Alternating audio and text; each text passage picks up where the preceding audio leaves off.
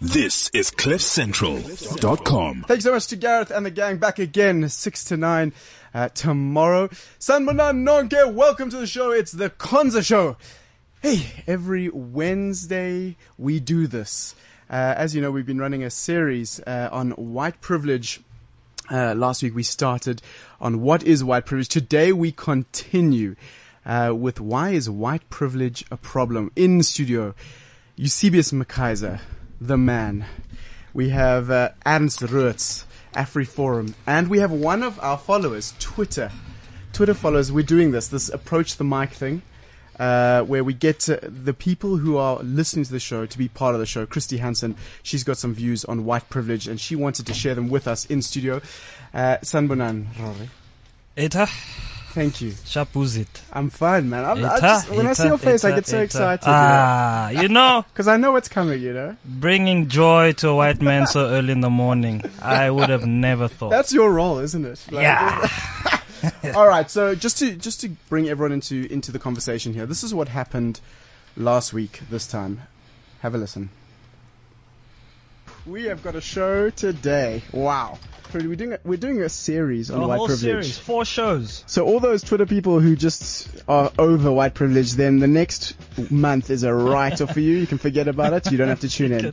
So Andrew, we did this whole questionnaire, right? On this white privilege questionnaire, which is a list of questions that we asked a number of people to ask themselves, and then from there we will figure out how far along this privilege line you are. White people can be more privileged or less privileged in their whiteness. First of all, so what? So I'm white and I have privilege. The white South Africans in particular respond to white privilege is they have 3 major responses. They deny, diminish, or deflect. I can achieve or excel without being called a credit to my race. Do you believe that you are a beneficiary of privilege on the basis of the color of your skin? Yes or no? Probably. Do you not have white privilege? I probably do. Probably? Probably. What do you mean probably? It's not something So you're in doubt. So you're saying you're in doubt. You might have it, you might not. You're not sure. It's not something I question, so maybe that is a form of privilege. So what they're wanting to hold on to is not wealth. They're wanting to hold on to their monopoly on opportunity. Why is this a problem? Yeah, fine. That's the way the world is. That kind of narrative is probably reflective of a lack of an appreciation of the system that keeps him cushioned from a number of issues. I can take a job with an employer who believes in affirmative action without people thinking I got my job because of my race.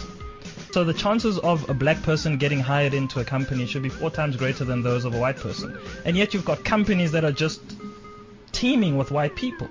How does that happen just by accident? It boggles the mind. If it does exist, and we accept that it exists. But do you accept that it exists? Roman's deflecting. To some degree, yes. So blacks can immigrate. They can immigrate to Africa. So don't turn around and say that whites can immigrate and blacks can't. What do you mean black people can immigrate to Africa and you can't? Are you guys just apologizing for being white? No. The argument is not whether I have it is, because we set the show up, and that's the argument. So what do you mean the argument is not that? This is our show. What does Andrew, this guy walks privilege in here and he says it's not the argument? Okay, can I ask, what do you lose by saying I haven't? By saying I have white privilege? Yeah. Or do you lose anything? Yeah. No, not at all. Well, I'm just saying... So why are you holding on to that denial so strongly? I'm not denying I have it or don't have it. Okay, answered. This is a series. Look out for next week. We answer your questions on white privilege. White privilege. So what? That's the question today. A continuation of our series on white privilege. You can hear the beautiful Pretoria music in the background. Thank you very much, Andrew Levy. So, we had this big conversation last week on white privilege. Right. It's only fair that we now continue and we ask ourselves, as Jordan last week asked, so I've got white privilege. So what? What does that mean and what difference does it make? If you remember, we did this questionnaire last week where we asked a series of 20 questions and we asked everybody to rate themselves according to it. And what we found, for example, was Gareth Cliff got a privilege score of 17. And then everybody else in the studio, they were all white.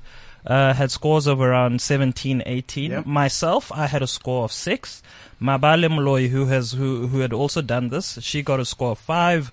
A friend of mine who actually lives a decent life, right? She just sent me a text and she said, "Oh my goodness, I got a score of 2." What does that mean? So the fact that I score 5, I score 2, and Andrew scores 18. What does that mean? And that's what we want to look at today. Christy, does it matter that I got 5 and Andrew got 18?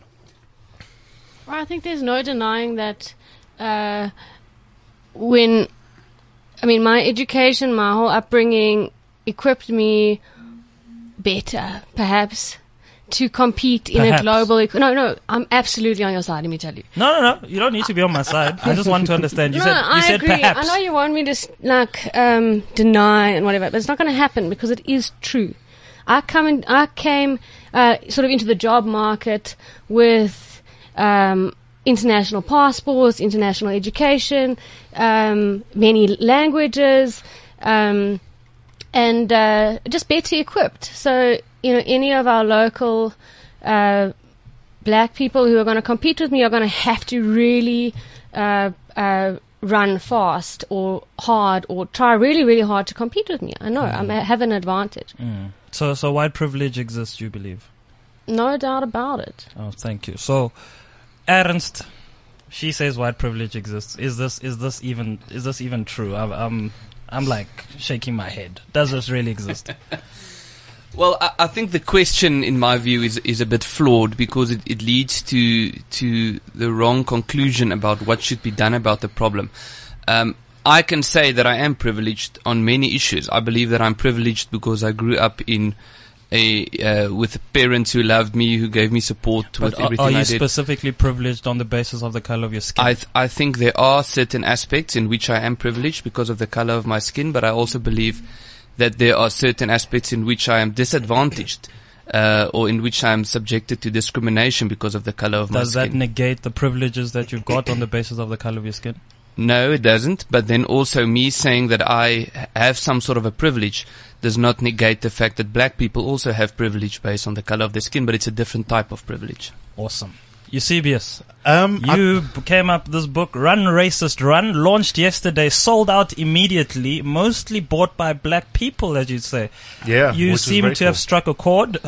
Is this because this thing that we're talking about is actually a thing? White privilege does exist, totally, and I don't know why Ernst is being sheepish about acknowledging it.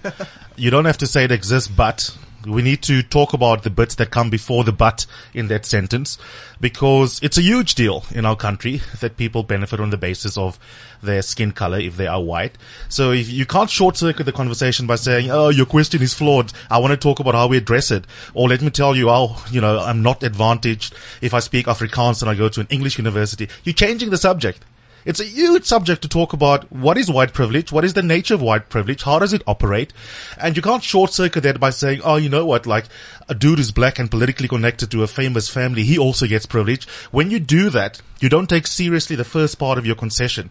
It's like me saying, "Yeah, I've got male privilege, but you know what, as a colored guy, I also get disadvantage." No, you don't understand male privilege if you want to rush the conversation by dropping in the other respects in which you are not privileged. Ernst, are you rushing the conversation? The conversation is about white privilege. Why do you want to speak about black privilege and all other privileges except white privilege? If the conversation is about white privilege, then I can talk about white privilege.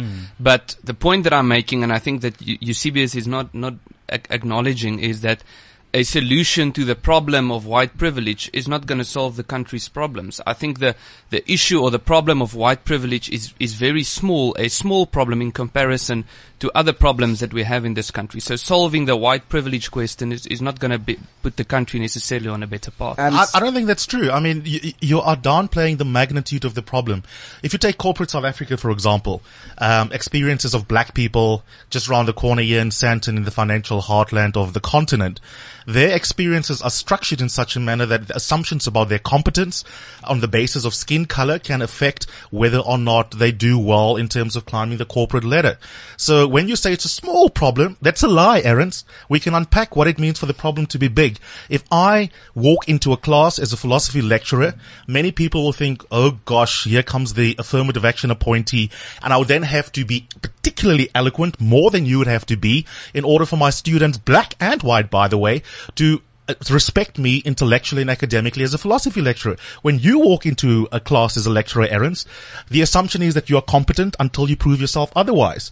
If you and I both try and get into a restaurant in Camps Bay, you are more likely not to be doubted that you are a patron who can actually be there. If you and I go to look at a house in Sandton, you will probably be assumed to be more likely to be a guy worth selling the house to or giving a lease to. So when you say it's a small problem, I don't think you've lived inside the headspace of black people for whom it's a big problem, and I don't think you are reflecting on the unconscious ways in which your skin color actually advantages you in myriad ways in a day-to-day basis. And part of your privilege is that you don't have to think about it. I just want to pause there because that's a great point, Eusebius, that you've made, which is part of the privilege is that we don't need to think about it. Christy, you've been told, or we've been told, that you have some pretty strong views about white privilege. What is your problem with white privilege? What's the problem with the definition of it? What's the problem with us talking about it? No, I don't have a problem. I think when I was first invited to come on here, I was like, okay, so I have to come in there as the white chick and defend the white people and like stand up for my race. And I went into the debates, like the scientific debates about IQ and intelligence and genetics and why certain races might have certain advantages based on genetics as well as history. But diving into that rabbit hole, if you will, online, I started to change my mind. And I have to say that I basically approach it as you would as a debater. You can approach it you have to be able to defend one side or the other, and you have to pick a side. And first I was picking the white side, but then I changed. I thought the more difficult thing for me to do would be to try to get into the headspace of a black girl or a black person and try to understand where they're coming from. And so I've done a full 180 degrees, and now that I've started to look and try to understand it, I do see it. I do see where it plays out. It plays out everywhere. As you said, it plays out in restaurants, it plays out in Pick and Pay. One of my colleagues was saying she gets pissed off with white people. She'll lash out at a white person because the checkout lady who's black treated the white lady with respect and didn't treat her with respect. So it's not even the white lady's fault. She's just like going about her day, but she will get the brunt of it because my colleague was treated with disrespect by a black checkout counter person, which I'll never have to confront. Most people treat me with respect. It might be because English, pretty. I don't know. I get respect everywhere I go generally. Adams, I want to bring you in here because while you were speaking and then Eusebius had his say, I wanted to ask you something. Are we not two countries in one? Are we not a tale of two countries where there's one set of living and then there's another? And in that one set of living, there is one set of circumstances. And in the other set, there's a completely separate set. Now, you saying that white privilege is not a big problem, isn't that negating the fact that we are never going to become one country if we continue to say that we are on this side of the fence and they are on that side of the fence? I think South Africa is not just one country. I think South Africa is several countries in one. And I think what Eusebius has done is instead of responding to some of the points that I made, he plays the man and not the ball, and he has this very materialistic point of view in his argument. And the reason why I'm saying the whiteness is not the solution to whiteness is not the solution to the problem is white people are about 8% of this country. So if we go overkill or we exaggerate in our response to solve the whiteness issue, and we say, for example, you know what, let's take every single white person out of university. Let's take every single white person out of the labor market. Let's replace all the white people everywhere with black people. then the majority of black people will still be. I'm not saying that's what you're saying. No, not just me. Which person in this country who talks and writes about white privilege has ever said we need to get rid of white people? You're being disrespectful. I didn't interrupt you. I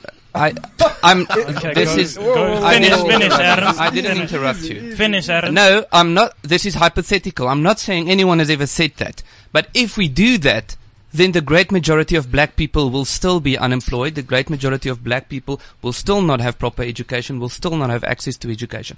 The problem is education. The problem is that we have 80% of our schools in this country who are dysfunctional, and yes, the great majority of them are the black schools in the black areas. The white schools generally are better schools. That's why white people generally have better education. But now looking at the end result saying, oh, white people get more access to the labor market, that's the problem. White people are the problem. Instead of saying the problem is that black people don't get proper education in this country, that's the solution to the problem, not simply coming out at the end. Aaron, let me ask you a question. Do you believe that black and white are equal? No. Do you believe they're born equal? Yes. When do we stop being equal? In the way that we are treated by legislation. At which point? So at the point that we're born, or is that later on in life where we start being unequal, do you think? Well, it depends. I think there's different...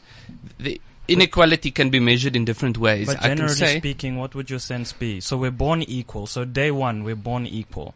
And then somewhere along the line, we become unequal. Look, where does that separation happen, do you think? It's hard for me to answer when you put the question like that, because then I have to generalize. I can't say, you can say, generally speaking or mostly speaking, yes, white people tend to be born into families that are more wealthy than black people.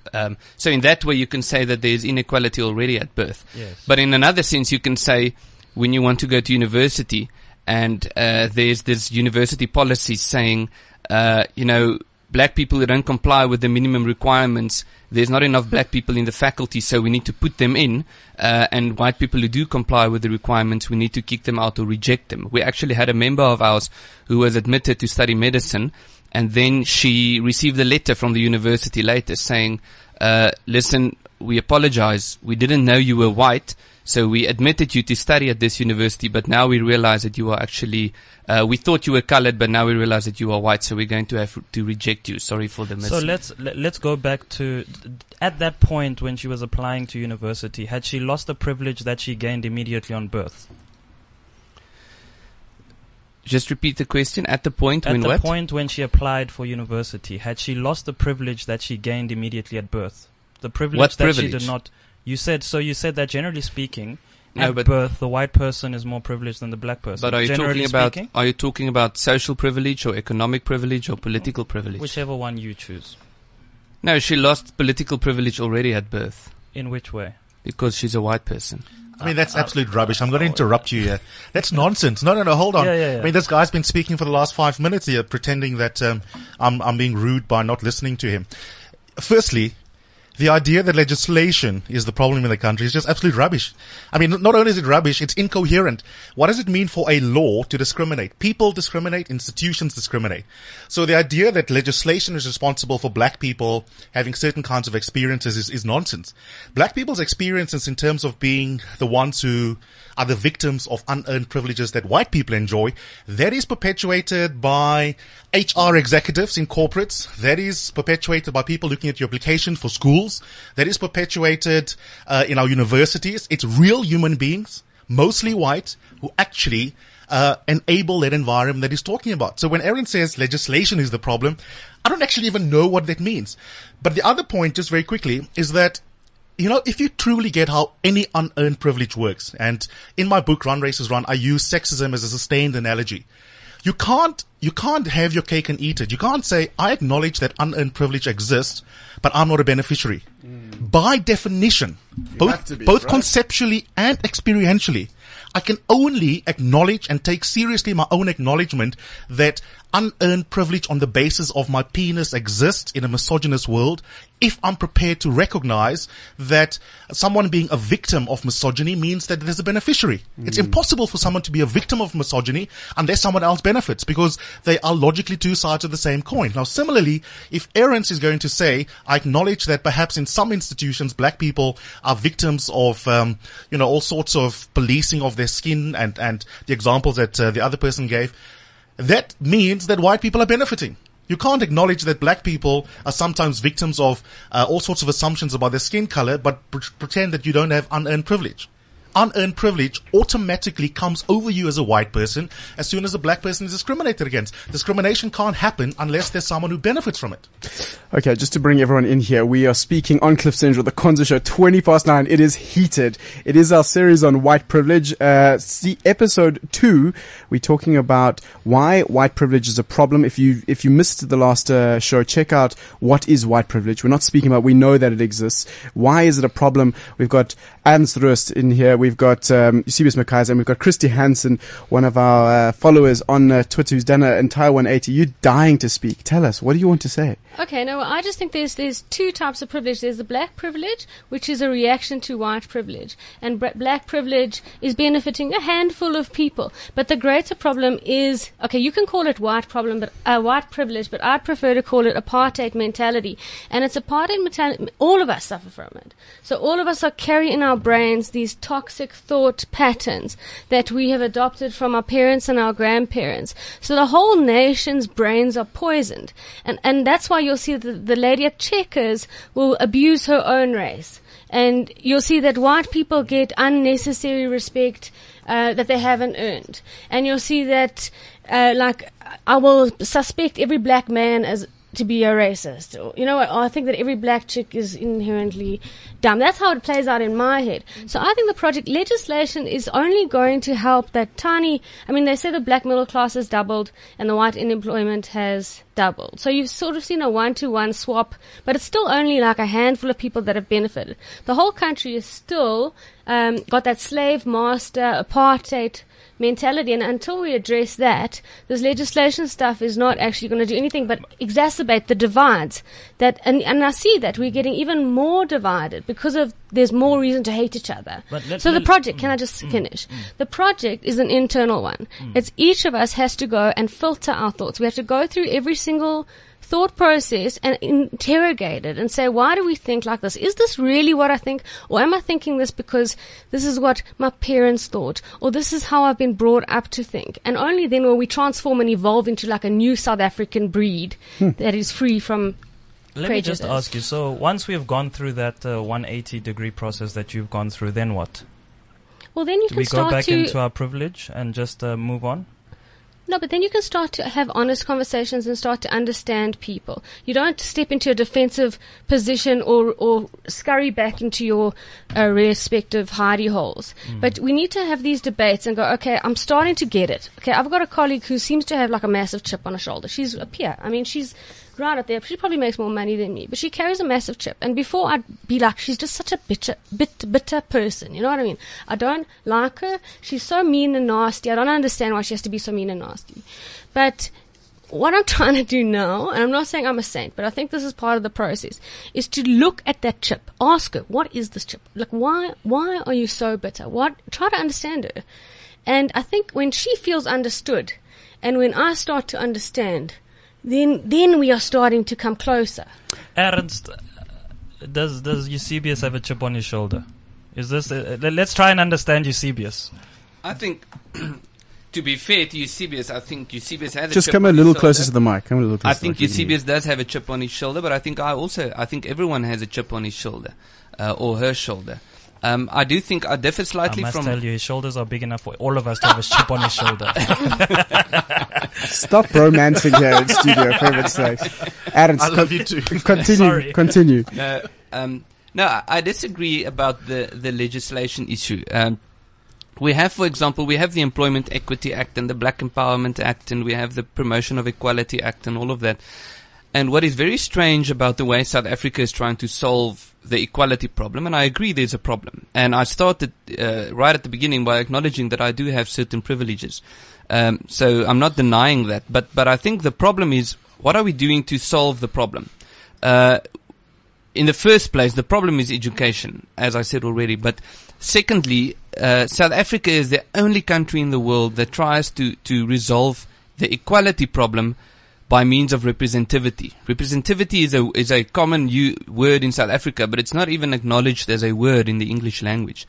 Representativity saying, we will be equal. To give you an example, the Constitution says we must have legislation that ensures that everyone becomes equal, or that we achieve equality. I think it's section 9.2.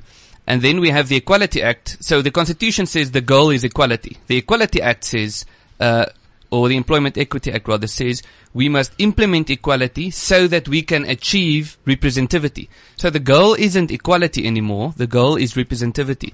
And I don't think that there's a logical connection between saying if every single sphere of society, 90% are black and only 8% are white, then so all of a sudden everyone is equal. I think it's flawed. I just want to ask you something, because I hear where Eusebius is coming from, where what Dr. Warren Chelskin spoke about last week, talking about deflecting, diminishing, or denying our white privilege.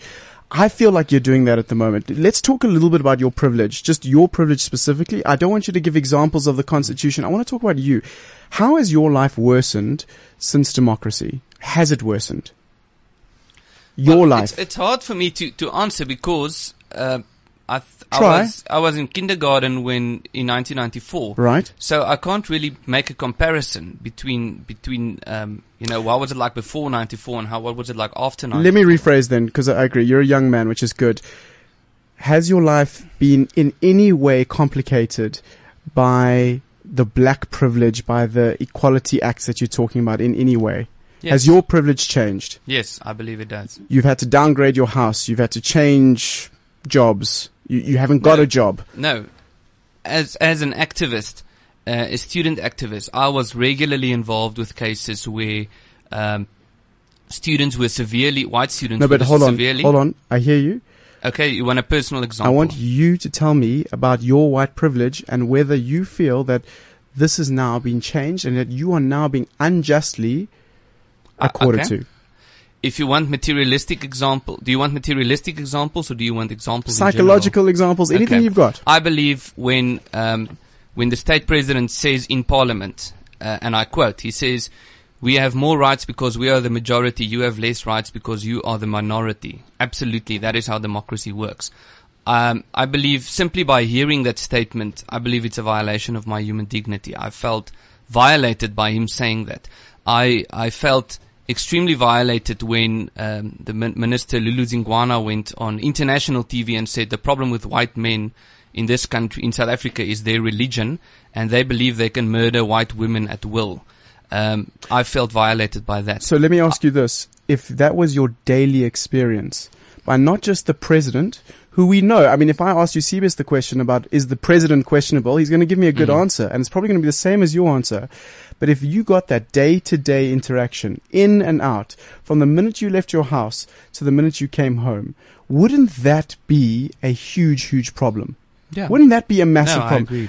That is the whole point of black and white privilege, and the idea of what a black person has to go through every single day. That is the struggle that they feel. And I'm trying to get to, if you understand that struggle, if you can actually in your mind go, wow, I wonder if that's true. I wonder what that must feel like when I start my day to when I end my day, to get that feeling that you just got. And I felt you there. You were upset. You were angry because you were being told that you're less of a person. And that's what's happening every single day in South Africa. So surely the solution is not to start disrespecting white people and respecting black people. Like to turn the tables full 180 degrees. So now white people must struggle. Because you're born into a time and place. We're not guilty so much as just unlucky. We were born into a context where society told us this is how you must think. This is what it means to be white and black in society today. So now must white people suddenly go through that pain that black people experience and be disrespected and beaten down when all of us were just accidentally born into this? I think so. I'd like to disagree with this notion and perhaps with something that Ernst has said. I tend to believe, and you're welcome to disagree with me, that what white people would term as being attacked is simply the sound of 80% of the country coming alive. It has never happened before. You don't know how it feels to have your opinions challenged by 80% of the country, 80% right? of the country are still poor, ignorant, in the rural but you areas. still feel attacked. There's only like a small percentage of us, and you guys are imagine more that. like us. And actually. imagine that, not even 80% of the country, and you're already feeling intimidated. Imagine when 80% of the country does come alive. Won't you feel that you're being intimidated? So the issue, I think, is not so much a matter of your rights are being. It's simply a matter that you're now having to share the pie with a lot more people, and they're now demanding it. Something that they haven't been able to do, something that by law it's the same amount of people. Absolutely. It's not the same amount of people. We've swapped out a white and a black. No, There's no, the no. same That is little inner incorrect. city, inner crowd. How do you know that? Because I looked at the stats yesterday Okay, from what are the Stats stats? SA. Well, as I said to you, that the black middle class has doubled. So say you had 100, you got 200. Give me a sense. So you're saying 50%. From Is that what 93. Stats SA is saying? From 93, the Yeah. black middle class has only doubled. So you're from a very small base. Mm-hmm. So it's only doubled. Okay, it's not it's not like 80%. No, of the, we get it. So 50% growth, and then? White unemployment has doubled at exactly almost the same rate. So say you've got this inner circle of money-making people living in the cities. That inner circle is still the same sort of number of people. It's just that we've swapped out one black for one white. So the problem with your statistics is that you're assuming that it's the same people, right? So you're assuming that the same person, the same white person, is the same white person 20 years later. Here's the issue. If white unemployment has doubled, what that might imply is simply that they are now having to compete for jobs that they previously did not have to compete for. So does that mean that they have been discriminated against, or does that simply mean that increasingly you're having more black people entering the job market, and therefore this skew that was actually artificial is now being corrected? You're giving way too much ground there. When you talk about no, and I'm trying to get the exact stat here. Furiously as I'm speaking, when you talk about white unemployment in South Africa doubling, let's be clear. We're From talking about 4% to 8%. we're talking about single digit doubling from 4 to 8. Yeah. Right? I mean, you can't even begin to say, Rory, and I know that I share your conclusion, but you're already conceding too much. A doubling off a base of 4% is ridiculous. Yeah. I would give my left kidney for black unemployment in this country to be 8%. So we haven't structurally changed the patterns in the labor market in this country. It remains deeply racist. Aaron, I don't know why you're shaking your head. 8% unemployment. Isn't that cool for any population group to have? Compared to amongst black youth, where it's over 40%. Why are you shaking your head? That can only be explained as a result of unearned privilege on the basis of race. If you shake your head disbelieving that this tells us something about how white privilege operates, the only possibility, which I write about in the chapter on the myth of white excellence, the only way you can say race has got nothing to do in explaining 8% unemployment versus over 40% white and black is if you think that white people are genetically gifted. I can tell you why I'm shaking my head. It's not because I disagree with the statistics. The reason why I'm shaking my head is the jump that you make in your conclusion and in your argument, saying, yes, white poverty is small compared to black poverty, and the problem is the labor market. The problem is education. The problem is that black people don't have access to schools where they can get proper education. I think the problem in this country is not so much unemployment as it is unemployability, where people are not skilled, they don't have the necessary skill to be employed. And if they can't be employed because they don't have the skills, then you will have an unemployment problem. The problem is not saying there's too many white people, we need to get rid of them. Hold on. We can test that theory, and it's falsifiable, and it has been falsified. If two people are black and white in South Africa with the same class background, because effectively, and I'm being very generous here by attributing nuance to what Aaron is saying, what he's really saying is that there's a class problem, and if we could control for the class and the education gap, in the inequities in our society, racism wouldn't exist. Well, that's nonsense, because you can get black guys who've gone to St. John's and they can still experience institutional discrimination in the corporate sector. He's presupposing that education is the only factor that explains the stats racially in the labor market. That's wishful thinking. The list of contributory factors that account for the stats that we are now discussing are long. Education is one of them. What he is doing is he's latching onto education as the sole explanation because it's convenient. Because if you do that, you don't have to deal with the other contributing factors, including institutional racism in the labor market. Okay, let's just bring everyone up to speed here. We're talking about white privilege, why it is a problem. 0861-555-189 is the number to dial. You can also tweet us at Rory Shabalala or at Yebo_LEVY. A lot of people are commenting on the show. It is getting hot in here, hot outside, hot all around. Jordan is on the line. Hello, Jordan. You have a solution, apparently. I don't know if it's a solution, but it's a start. Jordan, why aren't you in studio? We invited Rory, you.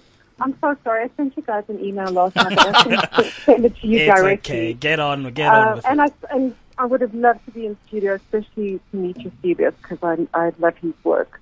Okay, so for me, first of all, there's a language problem here. The word white privilege and black anger, I think, just automatically gets people back up. I don't want to be told that I'm privileged as a white. What I'd rather say is I have an advantage because I'm white and I cannot deny that advantage. But then also listening to your past shows, because I did go back and listen to them, there's this back and forth blame game. And I think and even on the show now, there's still this whole sort of, this is wrong and that's wrong, but there's no moving forward. But don't we need to acknowledge, Jordan, what we first don't acknowledge? You have to listen. You have to listen. Oh, I have to listen. Okay, apologies. Sorry. Active listening. I'm working on it. I do believe the whites have to go into their communities and speak to whites. And it's going to be a hard task. It's no easy task. And there's not going to be a change overnight. But if you could get a forum where you could actually have black people and white people who live in your community, and black people can stand up and say, this is why I'm angry. This is what makes me angry. This is how you make me feel. And as one of your guests said, that whites just listen. We don't try to justify. We don't try and make excuses. We don't say, oh, but you this and you that. Don't bring the government into it. It's an experience that ordinary South Africans are having. And it's not going to go away until we start doing these uncertain talks with each other. Just one Ernst, do you agree with this? So she's saying, let's talk and let's get this done, and then we're finally going to get to the solution. No, I wouldn't say let's get this done. Let's get this started. This is not an overnight fix. But listening to the past shows, there's sort of continuous back and forth, sort of bickering between each other. Your fault, Jordan, do you feel that the reason why we're still having that conversation is because it hasn't yet been resolved in society? Do you feel that across the whole society we're still, we're at the point now where we can speak solutions, or are we still trying to grapple with what the problem is? We're still trying to grapple with what the problem is. And so is this then a relevant conversation to still have? Well, the thing is, Rory, is that your show, which is brilliant, is only going out to a certain amount of people in South Africa. And we need to broaden that spectrum. Fantastic. So you're going to retweet us and promote us so we make sure we reach more people. Jordan, Ernst. Wait. I'm so sorry. Jordan, I just want to say that active listening is important. And I've done a little bit of it. You're the person who phoned in last week and said that, don't tell me that I can immigrate because I can't immigrate. Blacks can immigrate to Africa. Am I wrong? Yes. Did I actively not listen there? No. So you got quite defensive on this white privilege discussion, and now you're telling us that we need to hop to solutions. Just want to make sure, clarifying my active listening here. I didn't get defensive on the white privilege. I agreed with that. What I was trying to say is that as I say, first of all, I take offense to the word white privilege. Because I had white parents and they gave birth to me, that wasn't a privilege, that's an advantage. That's why I say I think the language needs to change. I wasn't last week getting upset by what you were saying. What I did get upset with was when the one woman said that whites can immigrate. Well, that's not true. It's not true for a lot of white South Africans. You can't just immigrate, and we don't want to in any case. Jordan, you need to come into studio. We'll bring another broad-shouldered person for you to meet. So thank you so much for your contribution. I just want to get Ernst back into the conversation. Ernst, do you think that AfriForum, the idea that Jordan is presenting is that we need to be coming together, we need to be having these conversations, but it would seem that AfriForum represents a very singular view, which is protecting the Afrikaans nation and so on. But do you think that we should be looking at this issue of white privilege not as a black problem to solve, but as a societal problem to solve, and that AfriForum should be jumping onto the wagon as well and figuring out how to solve it, beyond just saying education? Because yes, we need to wait 12 years. I feel like I'm educated. Certainly Eusebius is educated. He's but averagely educated. It still does not address the fact that I'm still subject to white privilege. So at which point then does education kick in and solve this issue of white privilege? How are you guys participating in this in a way that you feel is constructive? Well, we believe that for a democracy to be a healthy democracy, yes, obviously there are certain basic things. You should have a majority rule, and you should have equal rights. But also one of the criteria to ask whether democracy is healthy is to also ask whether minority communities are included and whether their rights are respected. So that is what AfriForum's focus is. Do you believe you're a minority? Yes, I do. In terms of what? In terms of my skin color, in terms of my culture, in terms of my political views. In terms of economic strength?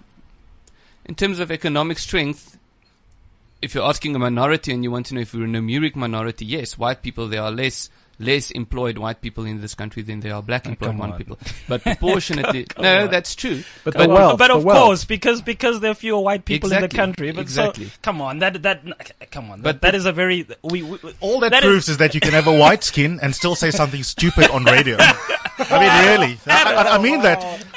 That was an intentional comment on my part. By the way, finish that sentence. No, yeah, I just want to understand. Please do. The rest of the sentence is, but proportionately speaking, yes, minority. White people are in the majority in the labor market. Not just in the labor market, but economically. So owners of capital, deployers of capital, and so on. Yes. So you are a minority just in terms of numbers, right? No, not just in terms of numbers. In terms of what else? In terms of social status, in terms of cultural status, in terms of political perspective, in terms of rights attributed to us. So we're actually only not a minority in terms of economic status. And economic status then gives you the right, the ability to project that economic status into the other sectors of society. No?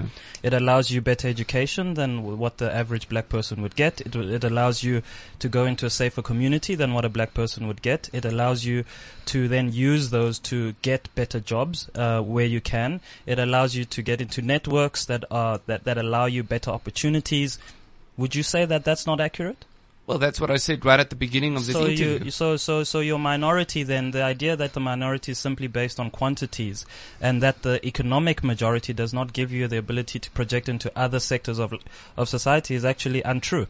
What you're saying now has actually been a long debate in international law, and there's broad conclusion that you cannot simply quantify or identify a minority.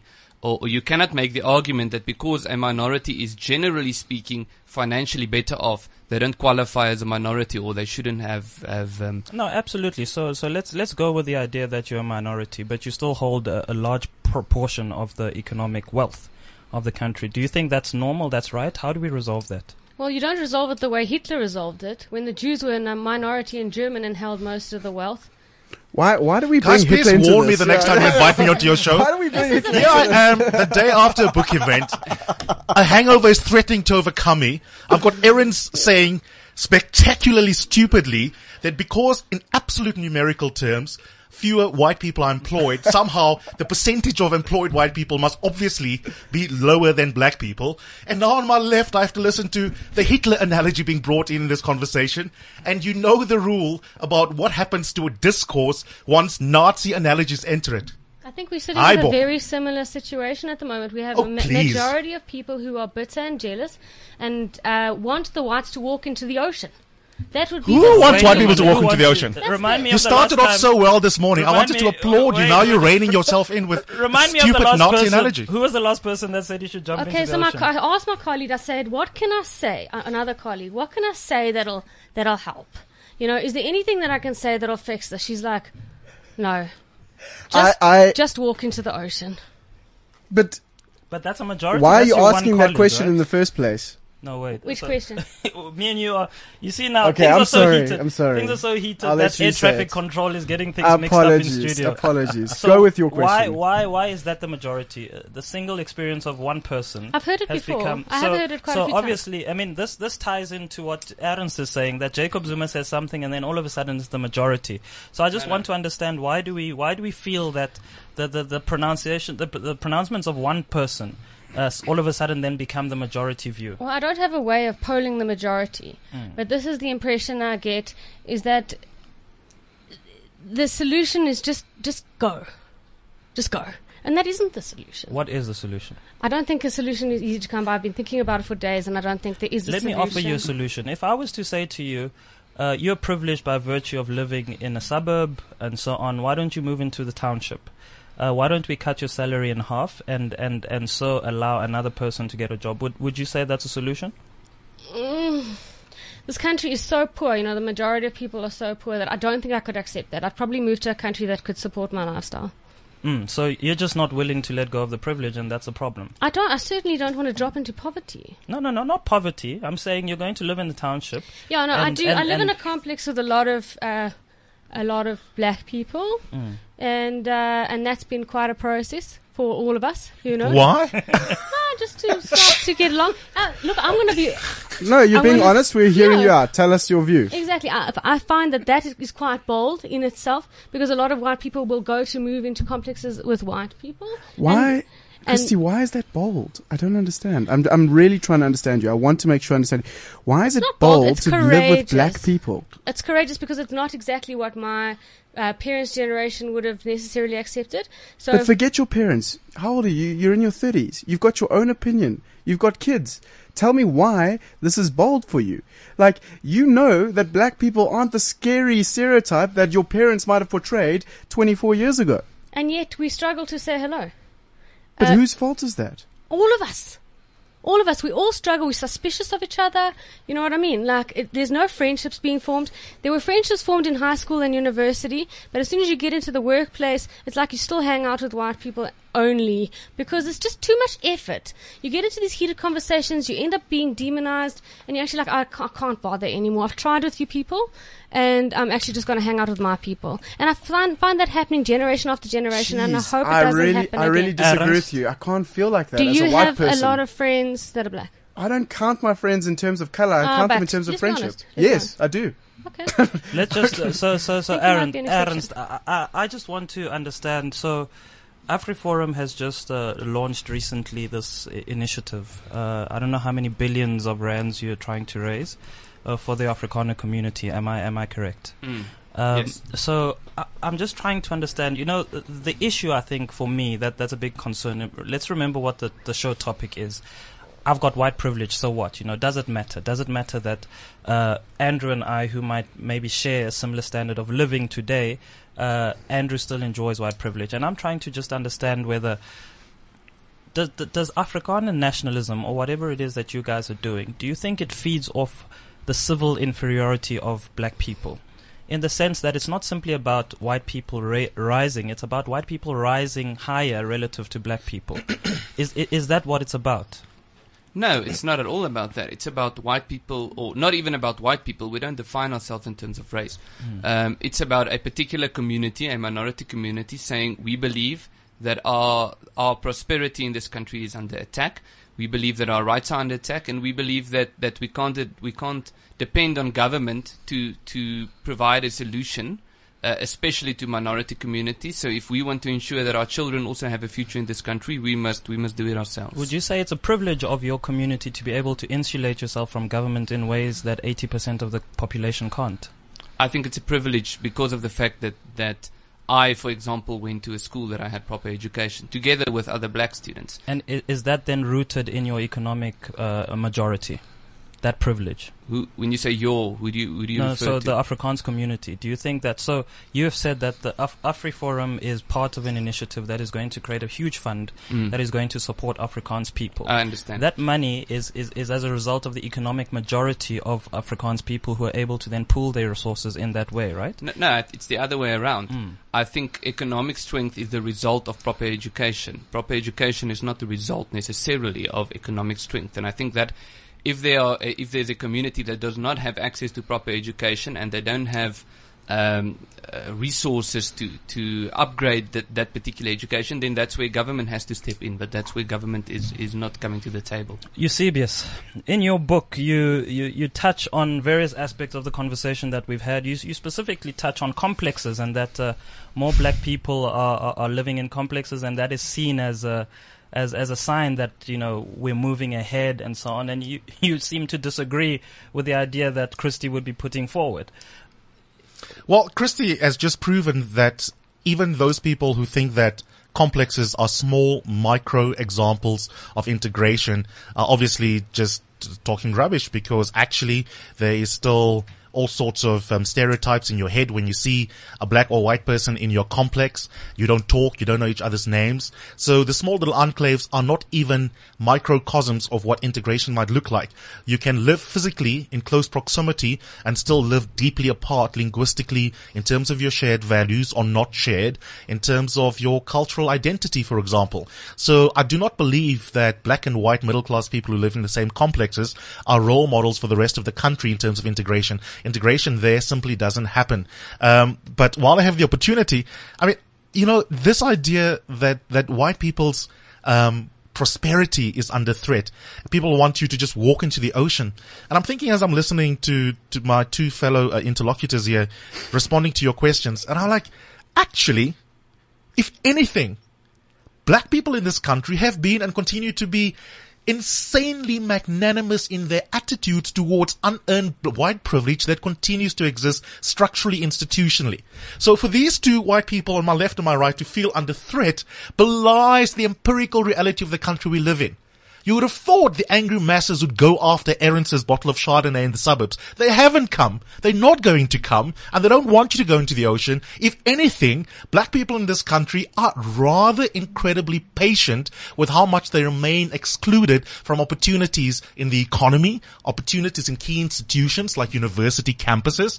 That is the actual reality. So to hear the two narratives here of white people's prosperity, which is a very weird notion because it was actually off the back of racism, colonialism being under threat. And I think to myself, you people don't get it, do you? I'm done. We need to stop explaining to white people how their privilege operates, and they've got to find a white person like Andrew over here who can maybe have the conversation with them without black bodies present. But I'm really absolutely disgusted by the lack of self-awareness by both Ernst and the lady on my left. Let me ask Ernst. We have to wrap up. We have to wrap up, unfortunately, guys. But very quickly, Ernst, what would it take, or when would we see a day when Ernst, youth leader, right, and one day maybe the leader of AfriForum, would actually have a conversation amongst his constituents, Afrikaners, both colored and white, about white privilege? Would that day ever come? Where you could have a non-confrontational day where you get your group together and you say, guys, today, and you would say it in Afrikaans, and I'm sorry, I don't want to insult your language because I can't speak it, but today, we are going to have a conversation about white privilege and what it means to be white in this country. What would it take to have that and be honest about it and say, here are our white privileges, and not look for solutions about education. Just talk about what our white privileges are and say, what do we need to do next? Well, we'll organize a meeting about white privilege. We can organize that next week. And as a matter of fact, I was just thinking that we should do that internally. But once again, I believe that the question of white privilege is not really the question, or an answer to the question of white privilege will not solve the problem. So I think it's deviating from what the real problems in this country are.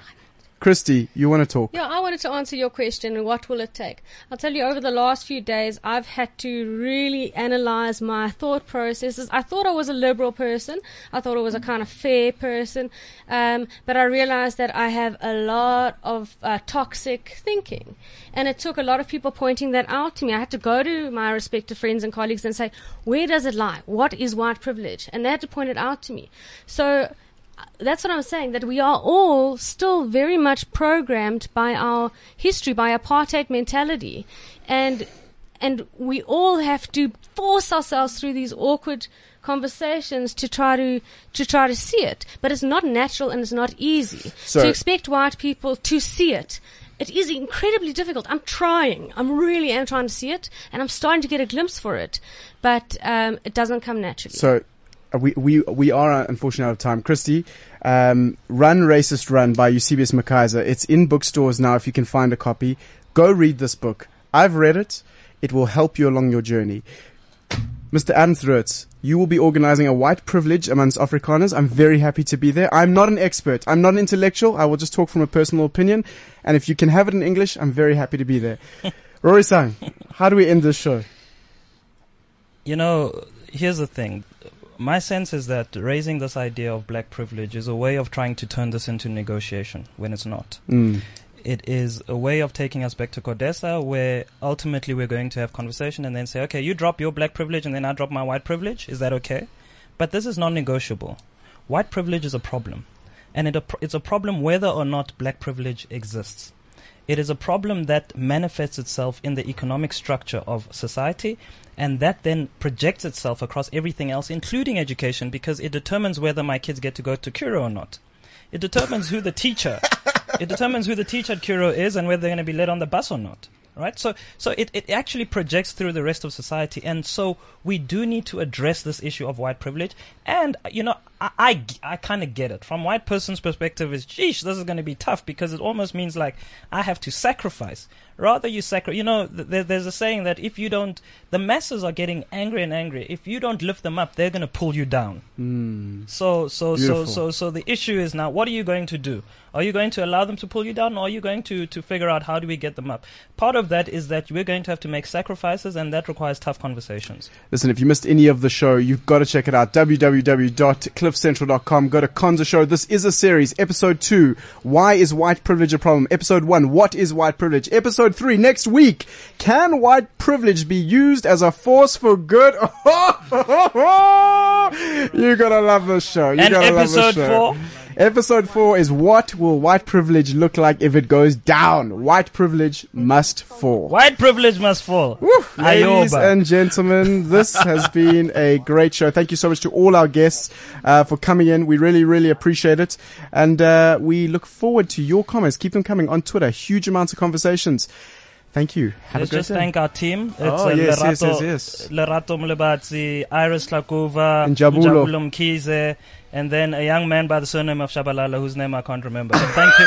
Thank you very much. Have yourself a good day, everybody. Ciao, ciao. This is CliffCentral.com.